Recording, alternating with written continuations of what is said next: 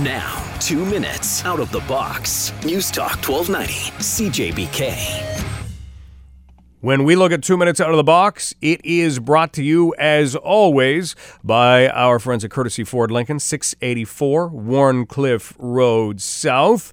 And the lesson is, never try. That's from Homer Simpson, the not always wise words of Homer Simpson. It's like some of the Edmonton Oilers have been watching old Simpsons episodes and taking their keys from the wrong characters. Is there actually a right character on The Simpsons?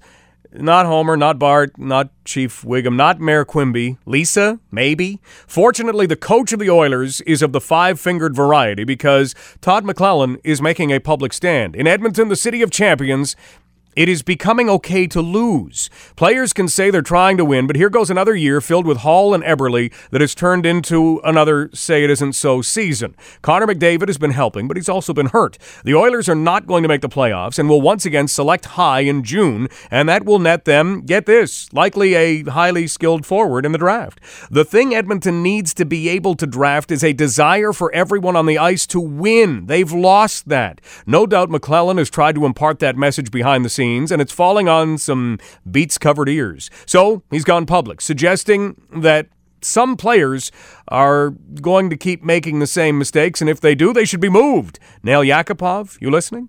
Edmonton has been unfortunate in that a losing culture has festered in its organization. Guys are not really willing or don't know that feeling to dig as deep as you have to in order to win consistently because there haven't been negative enough consequences to make them stop. If you know your child is smoking pot in your garage and you don't say anything, they'll probably keep doing it until something is said.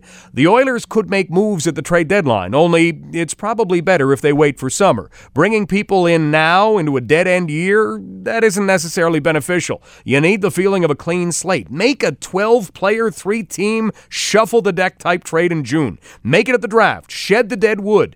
And bring in some guys who have done some winning. That and Connor McDavid are probably the only ways that the Edmonton Oilers will start winning again.